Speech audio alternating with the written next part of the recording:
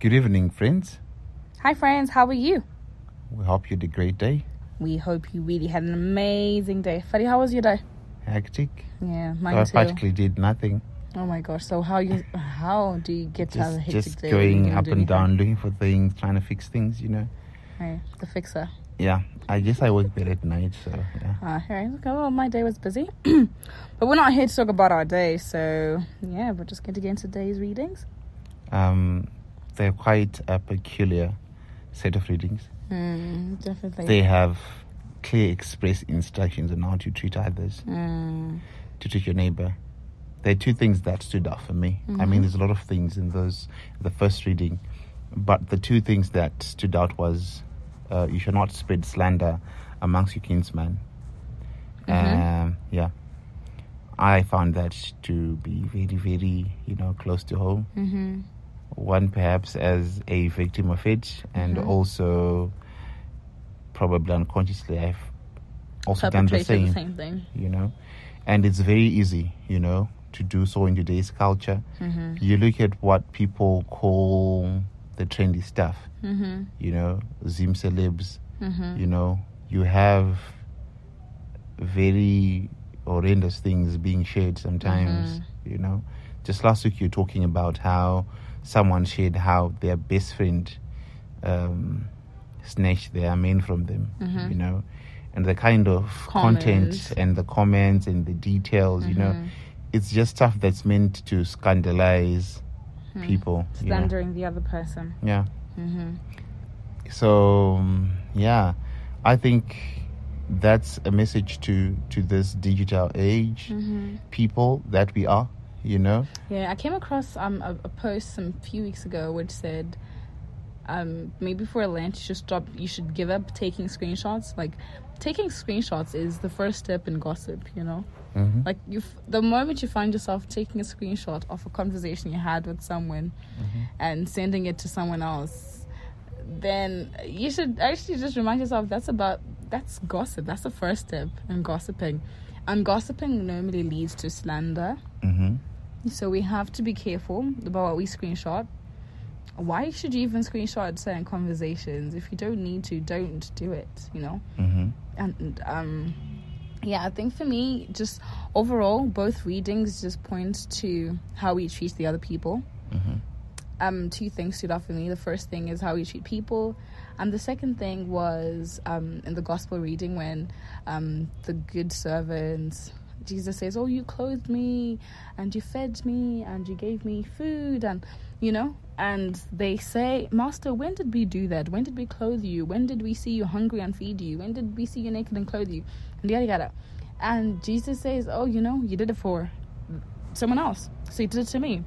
And then when Jesus says to the other group, like the goats, like, you guys, like the goat, like, you guys, you did not do any, you didn't do you didn't feed me when I was hungry. You didn't. I feel sorry for the goat though. It's being ostracized in today's gospel, It's being made to look like a bad animal. Yeah, and then they go on to just say, "Master, when did we do that?" And so one priest said, you can see just how the good people, they're generous even with their words. Yeah. But then the other group, even in those last moments, they're still so salty, and they're even stingy with their words, And it just got me thinking, have we become stingy in our prayer? Like, we make our prayers so short that we're even stingy with our words when it comes to God. That's something to really think about. And we just pray for ourselves. Yeah, like, do you also pray for other people? People suffering. I mean, think right now everyone's talking about Freddie, but there's people who've been displaced, people who've been killed, Think of the earthquakes that hit Turkey, right? So there's a lot around us, and I think that's what this gospel is pointing out to, that we are united as human beings, as a people, as a human race, and we ought to have that empathy amongst us as human beings to feel for other people, distant as they might be, probably never heard of those countries or never been to those places, but still, help the neighbor in your backyard. There's someone who needs your help. Closer than Turkey, closer than Ukraine. There's people who actually need your help. And, you know, like, even in your family, there's someone who needs your help. Yes. So before you start feeding people who are hungry out there, feed your family. Feed the people in your family who need your help. You know? It's that straightforward. Yeah, like, you know, someone said to Mother Teresa, I want to be a saint. What can I do? And she said, go be with your family. Go love your family. Yeah. Go love your family at home, because Go serve them. yeah, and it's so hard to love the people. I think it's she said that because, you know, it's so hard to love the people you live with. Yeah. It can be so hard to love the people you live with, you know, because they're the people who you know the most and you know their flaws the most. So it's very hard to love people we stay with. It's very hard to love your siblings at times. It's very hard to love your parents at times, because you know them so well that you know their flaws the most. And so it becomes very hard, and that's exactly why I think we're called to love. But the main focus of today's readings is just loving the other person. I think the other thing that caught my attention, that somewhat ties all of this that we're talking about, is how the Lord says you will not stand and watch while your kinsman's, your neighbor's life is at stake. You know, how many times have we, you know, watched someone's life at stake? I mean, physically, literally, or even, you know, in a much broader sense. I mean, think about how we have so much people going through depression in today's world. You know, you and I have both been on that path. You know, and for some people in those situations, suicide then really becomes a thing. You know, and then when they take their lives, we are, oh my gosh, gone too soon. Oh my gosh, I wish I could have helped. You know, if you don't check on your friends and actually know how they're doing mentally, then, like, it makes no sense to then go and post long stories on Instagram after they pass on. Like, your friend was not doing well, and that's the thing. Nothing. I think people always send out those calls for help, but sometimes we ignore in very them. subtle ways. Yeah, I remember we had a case where one of our brothers from high school, you know, we just started posting so sporadically on the internet, in all the things he was posting, they were quite disturbing. And we had to find a way to, you know, find what was going on. And we then had to get in touch, talk to the parents, etc. But the long and short of it is, we owe it to our brothers and sisters to constantly check on them, you know. Yeah, you're your brother's keeper. You're your sister's keeper. I mean, think even on an accident scene, you witness an accident. People are taking pictures. And people videos. are taking pictures. You're not even calling help. You're not even calling for help. You know, the first thing is you're documenting this crime scene.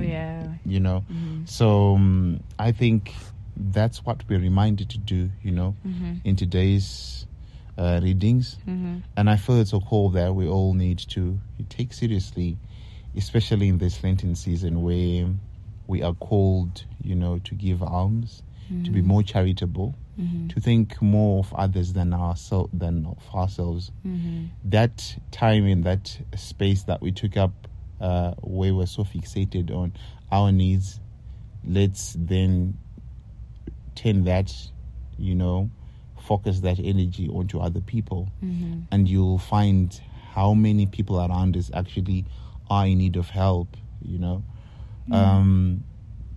If you just go around town, you will definitely see a lot of people that are in need of help. You know, I have that friend of mine, Tatenda.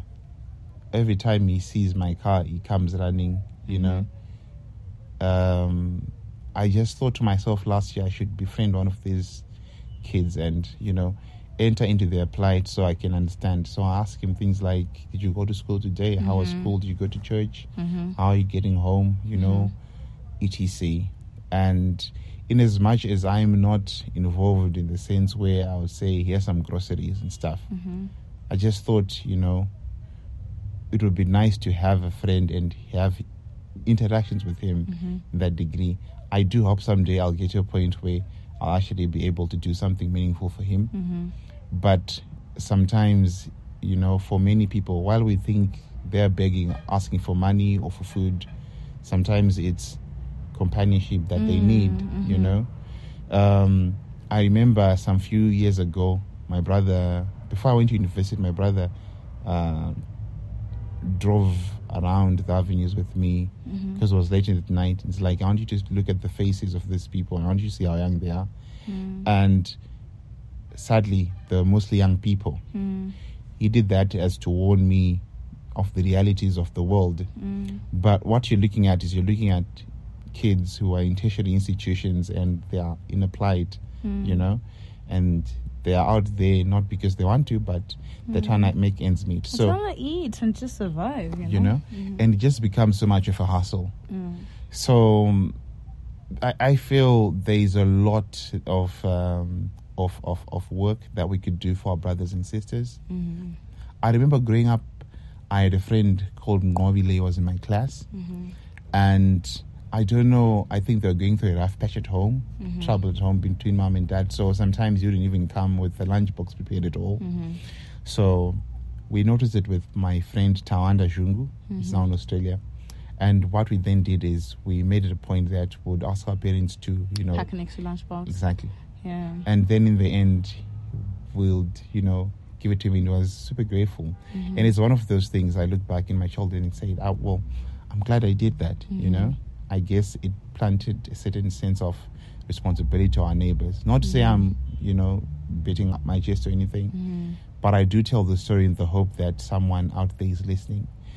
And maybe for you and I, we are not in certain circles like maybe employment or in corporate where people actually work as a community, but that too is an opportunity for you to look around. Yeah, if you're in corporate, then there may be some people who just need a friend, because if they're working, they probably have money. Sometimes they don't, but some people just need a friend. Some people just need an ear. Just be open to lending an ear to these people, to people who you feel might need a friend, might need a listening ear.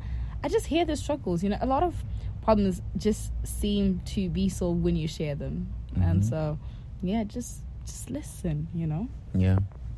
So, yeah, I think that's about for today. Thank you for listening, friends. We'll see you tomorrow. Have a good night. Bye.